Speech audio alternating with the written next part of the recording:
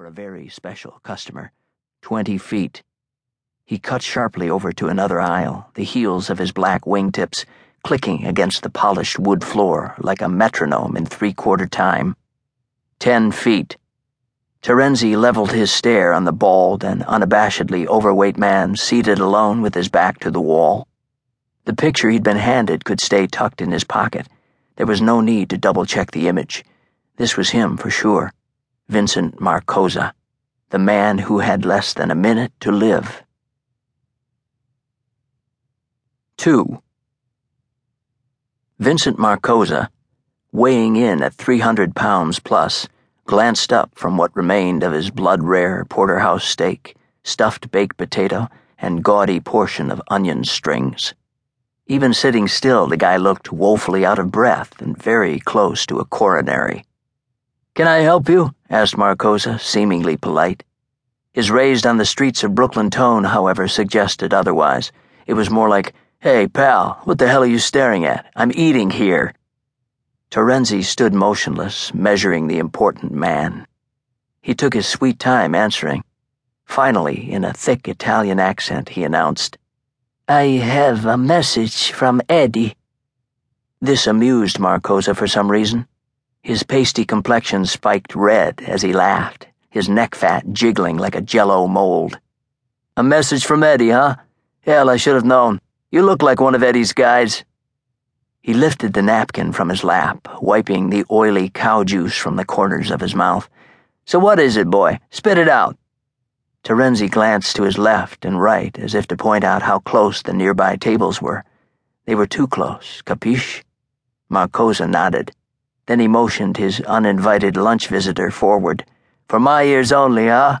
he said before breaking into another neck-jiggling laugh. "This ought to be good. It's a joke, right? Let's hear it."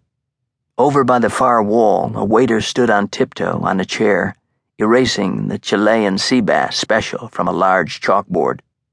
Hustling by him, a busboy in his gray bucket carried the remains of a table for 4, and at the bar, a waitress loaded up her tray with a glass of Pinot Noir, a vodka tonic, and 2 dry martinis with almond-stuffed olives. Terenzi stepped slowly to Marcosa's side.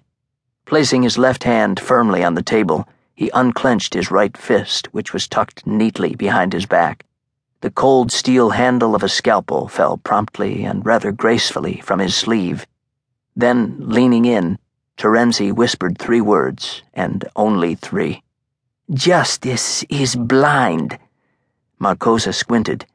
Then he frowned. He was about to ask what the hell that was supposed to mean, but he never got the chance. 3.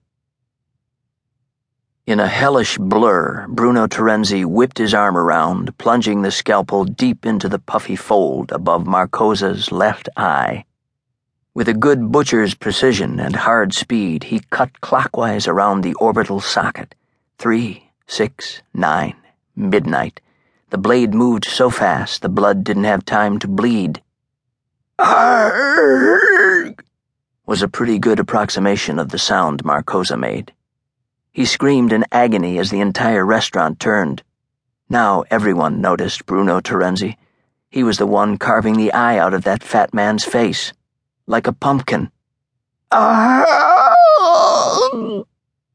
Terenzi was outweighed by over 100 pounds, but it didn't matter.